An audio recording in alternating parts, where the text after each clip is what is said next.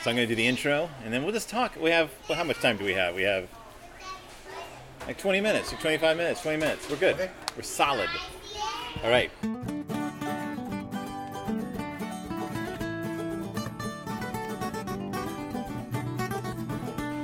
Welcome back to Deep in Bear Country, a Berenstain Bearcast. I'm your host, Phil Gonzalez, and today we're on the road.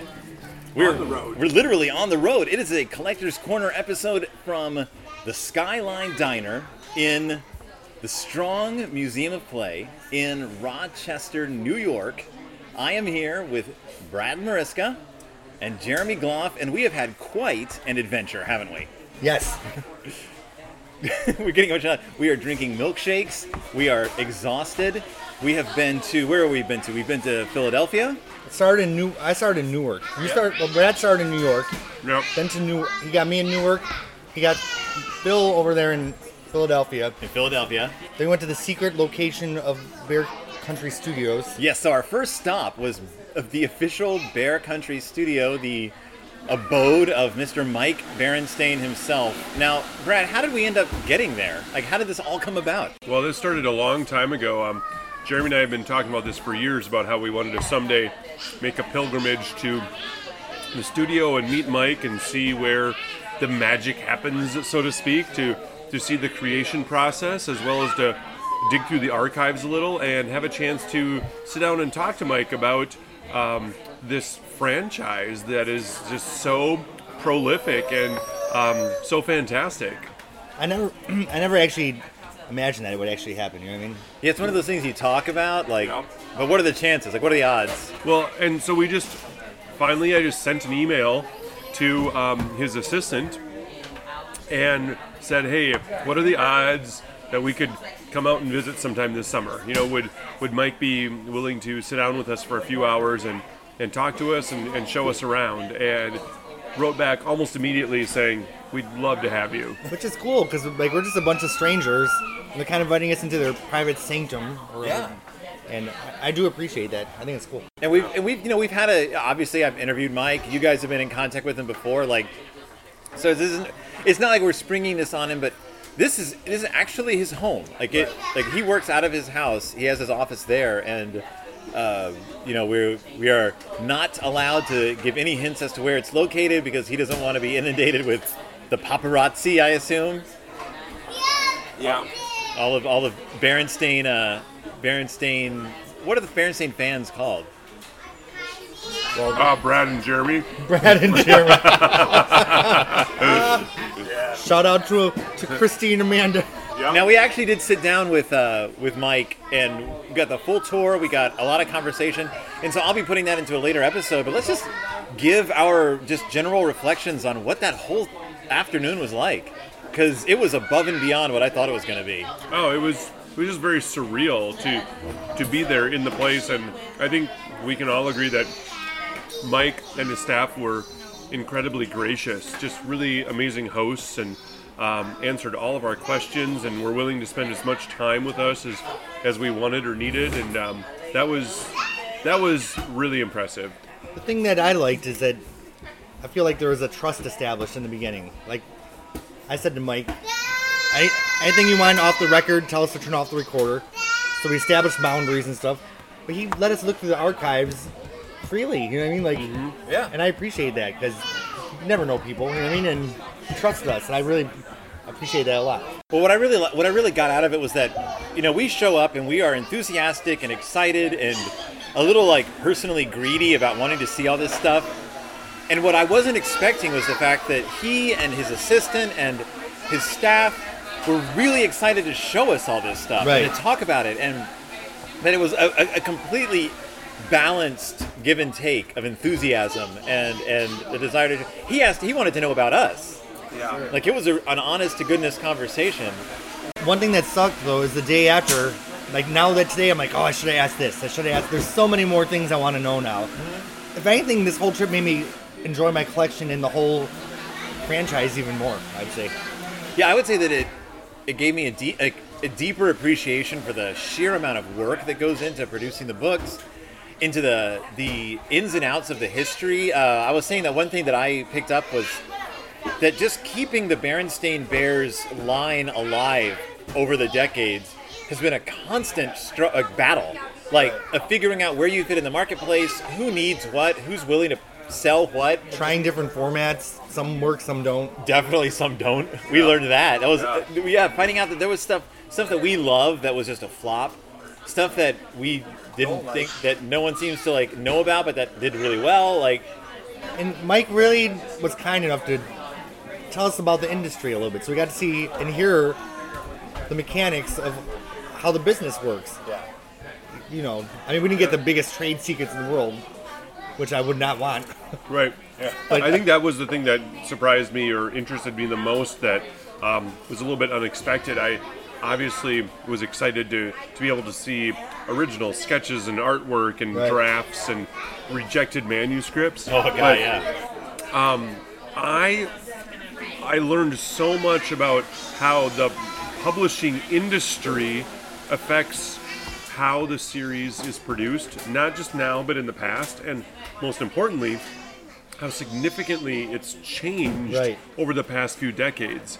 And probably in the last 15 years, especially with the rise of the internet and Amazon. Yeah. So and the change in costs of materials, like how that affects what you can print. Right. One thing, like when Brad and I started guessing on your podcast, I feel like we kind of had a lot of smug ideas of this should be done and that and this that.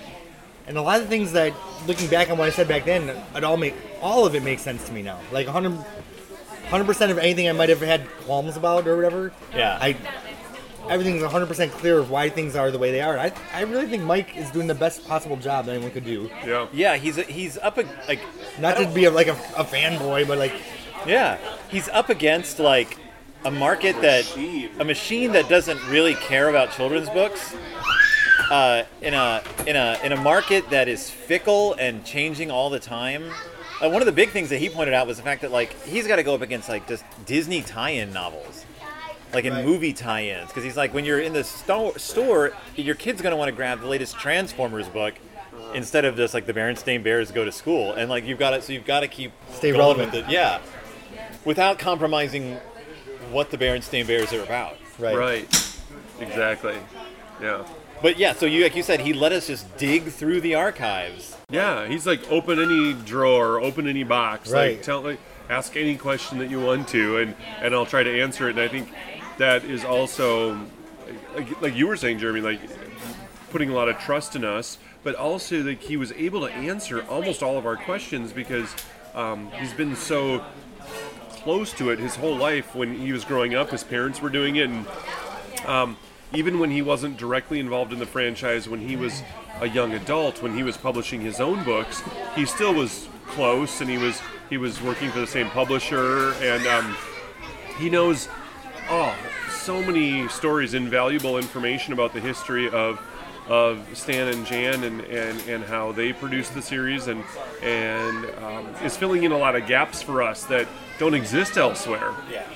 And one of my favorite parts was he was showing us through the archives, and he pulled out a envelope that had the original drafts for the Spooky Old Tree, and this is stuff that he hasn't gone through. Like it's been organized to an extent, but so he's pulling out he's like, oh, and here's like their original, like the way they separate the colors, and here's how they like separate the pen art. But then he gets deeper into it, and he's like, looks like at one point it was a spooky old cave. Yeah. And there's a shot of the bears discovering the spooky old tree, but there's a cave full of bats instead of a tree. And he goes, I've never seen this before. Right. He was like, I've never actually seen this before. Look at this. It was a cave. And so it was cool to like be there with him while he's discovering parts of the history of the bears that he never knew about. Yeah. Because he wasn't privy to all of that. And I don't know, I want to spend a day per drawer. Sure. Just pouring through those papers. Yeah, the same thing like how a brown bear became a blue baboon in the Bee Book. Yeah. Because they were trying out different kinds of animals to appeal to Dr. Seuss. Right. Yeah. Oh, and we learned a lot about Dr. Seuss. We won't go into all the stuff about Dr. Seuss, but the correspondence between his parents and Dr. Seuss is like a book thick. Right. Like you could just publish that. There was an unpublished book. What was it called? About the snow. Really Big Snow. Really Big Snow. It's beautiful. Yeah, it was ready to go. Illustrations. It was going to be a Cub Club book. I feel like maybe there was oversaturation in the early 2000s of the Bears. But I feel like Mike has upped the quality. You know what I mean? Like some of the newer books are on par with some of my favorites from the vintage years. So. Yeah. Well, and he gave us a sneak peek into some of the books that are coming down the pike. Yeah, they're great. And he was willing to show us like the synopsis and the storyboard and the covers of some of these books that are going to be coming out here in the next year great. or so. And he was like, go ahead and read them and take pictures of them. Right. And they're not only look cool, they're interesting, and it was fun to be able to have him trust us to share that information with us. Yeah, and he was honest about like the fact that he doesn't always agree with the direction that his publishers want him to go. Yeah. I thought that was because he could soft pedal it. He could be like, "Oh no, everything's it's a really mutual." But he was like, "No, like this is he has to compromise and he has to try stuff that he's not comfortable with." And sometimes he's surprised with the stuff that sells, and he's like, "All right, I guess I'll do this," because one of my favorite parts is he showed us two different versions of a cover to an upcoming book. One that was dark and scarier, and one that was light and fluffy. Because he was like, I like the dark one. I think it's more interesting, but I know the publishers will probably want this one. And I think that's great, because it's really balancing art and business. You know what I mean? Yeah, he's good at that. And one thing that really surprised me that I didn't... Fine line. They do everything on paper. Like, they don't... He's not drawing on computer, and neither is anyone else in this studio. Like, it's all pencil, paper, pen, ink. And, they said that they could go and do it on computer, but it's just not the way that the company works. There was definitely a feeling of tradition in that office. There was a warm feeling. Yeah, the artifacts from his family's lives are everywhere. The paintings are everywhere. Yeah. And they've saved everything.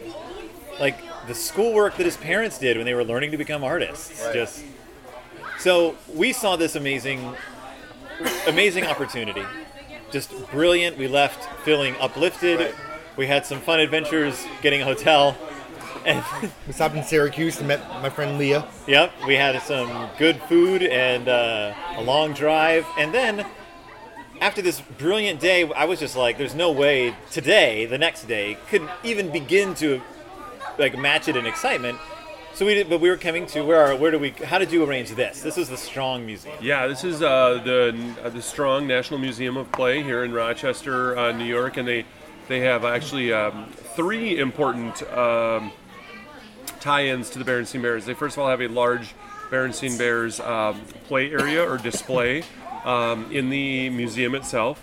They also have a large collection of Berenstain Bears toys, coloring books, activities, a lot of the memorabilia, figurines, things of that nature that are stored away in the archives. And then they also have Stan and Jan personal papers that are archivally preserved in their research area that you can look at. So it has some early manuscripts and drafts and proofs of work. Really fascinating information that I'd never had a chance to look at that we came to try and discover today. And back in like 2010, when they first put up pictures of their artifacts online, it made us aware of a lot of things that we didn't even know existed, which we've acquired since then. Yes. But thanks to this museum, we were able to closer to complete our collections. Yeah. But you had been talking back and forth with them about donating something to their archives.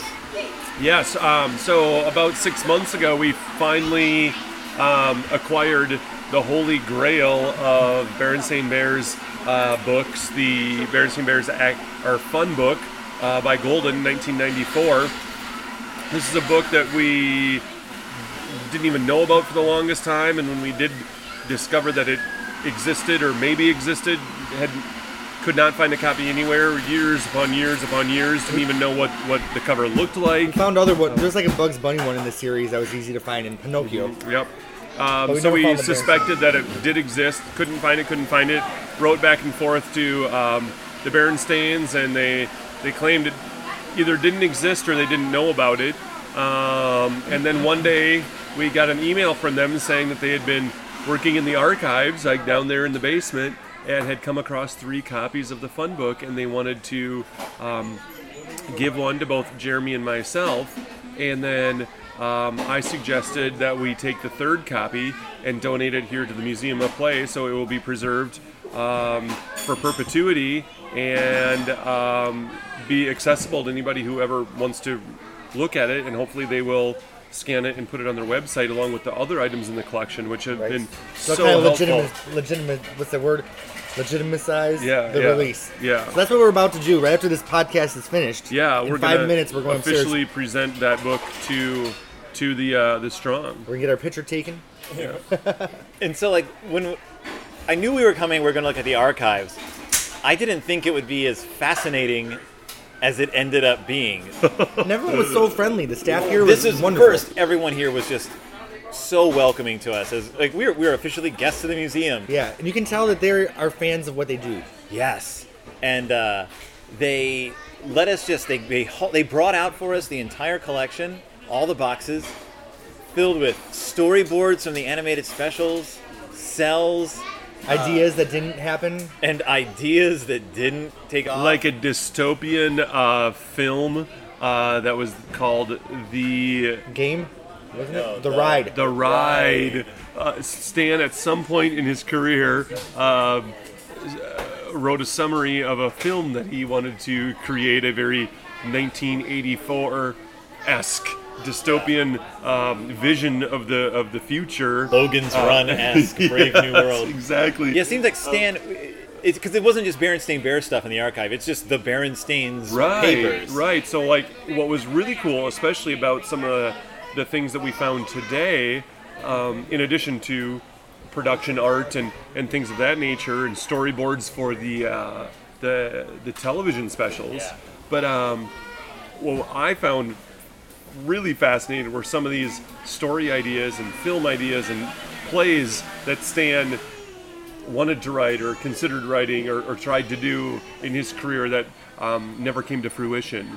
Some really cool stuff. Yeah, an aborted novel that never took off, a stage play. Like I said, the What science about their fiction pitch book that they made for the?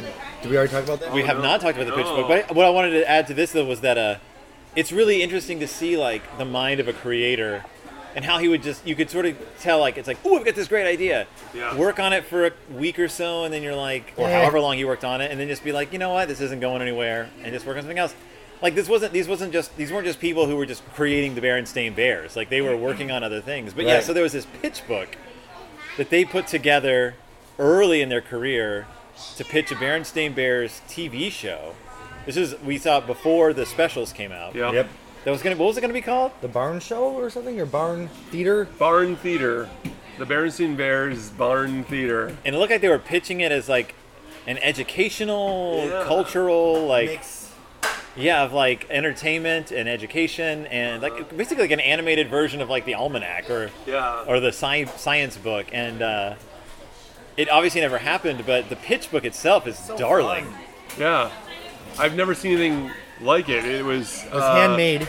Yeah, it was very, very personal, and I think it just says a lot about like how Stan and Jan ran their enterprise. It was all about like building relationships, and it was about knowing your audience, and about also knowing what the Berenstain Bears stood for and what they wanted it to represent as they explored other types of media. And even though that show didn't come to fruition, it probably laid the basis for some of the holiday specials. And then eventually there was the Saturday morning cartoon that was more of a traditional cartoon. But that was one of the most pleasant surprises that we found today. Yeah, this whole trip has been above and beyond what I thought it was going to be. Like I thought it was going to be interesting. I didn't think it was going to be this. Like magical. Yeah, It's like Berenstain magic. I feel like a kid going to Disney World for the first time. Just But like, better. But better, yeah. Yeah. Because not as expensive. There's no lines. Because we got special passes to the museum. We do. I've got this lanyard. Which we have to turn back in though. We have to Well, sadly. I suppose. But we're going to have to go upstairs now and hand in the fun book, Yeah. get our picture taken, and Get the heck out of Rochester. catch some planes back to our various lands wherever we're going. So And I do want to give one shout out to the rapper Milk Chocolate, who did give us CDs when we were in Syracuse. we're in Syracuse. Syracuse rapper Milk Chocolate gave us some wonderful mixed CDs for a small donation. Thank you, Brad. 40 tracks. That's a good album. It was good. 40 tracks on one CD. It was really great. So I'll be going through the footage that we recorded and putting together some of the interviews we conducted and putting together some bigger episodes about this trip, just because Mike talked to us for so long. Hours. Literally, yeah. And I do hope we can come back again someday. I would love to come back up this way. Because we've already gone through the art. Like, even if we can meet for dinner, I have so many more questions to ask. But no, we got there was good waffles in Syracuse. Really good waffles. Not the chicken fingers, though. The waffles. Yeah. And the Getting the funk. waffles next time. But careful if you need to get a roll-away bed for your hotel, order it well in advance. Yeah, and maybe don't go to the Radisson. Yeah. 1-star Yelp review. 1-star Yelp reviews. All right, and so thank you, everyone. I'll be putting that stuff together. Thank you, Brad and Jeremy. Thank you, Phil. Thank you. Yeah, you'll hear more of these guys in the future, and we will see everyone else next time. Deep In Bear Country.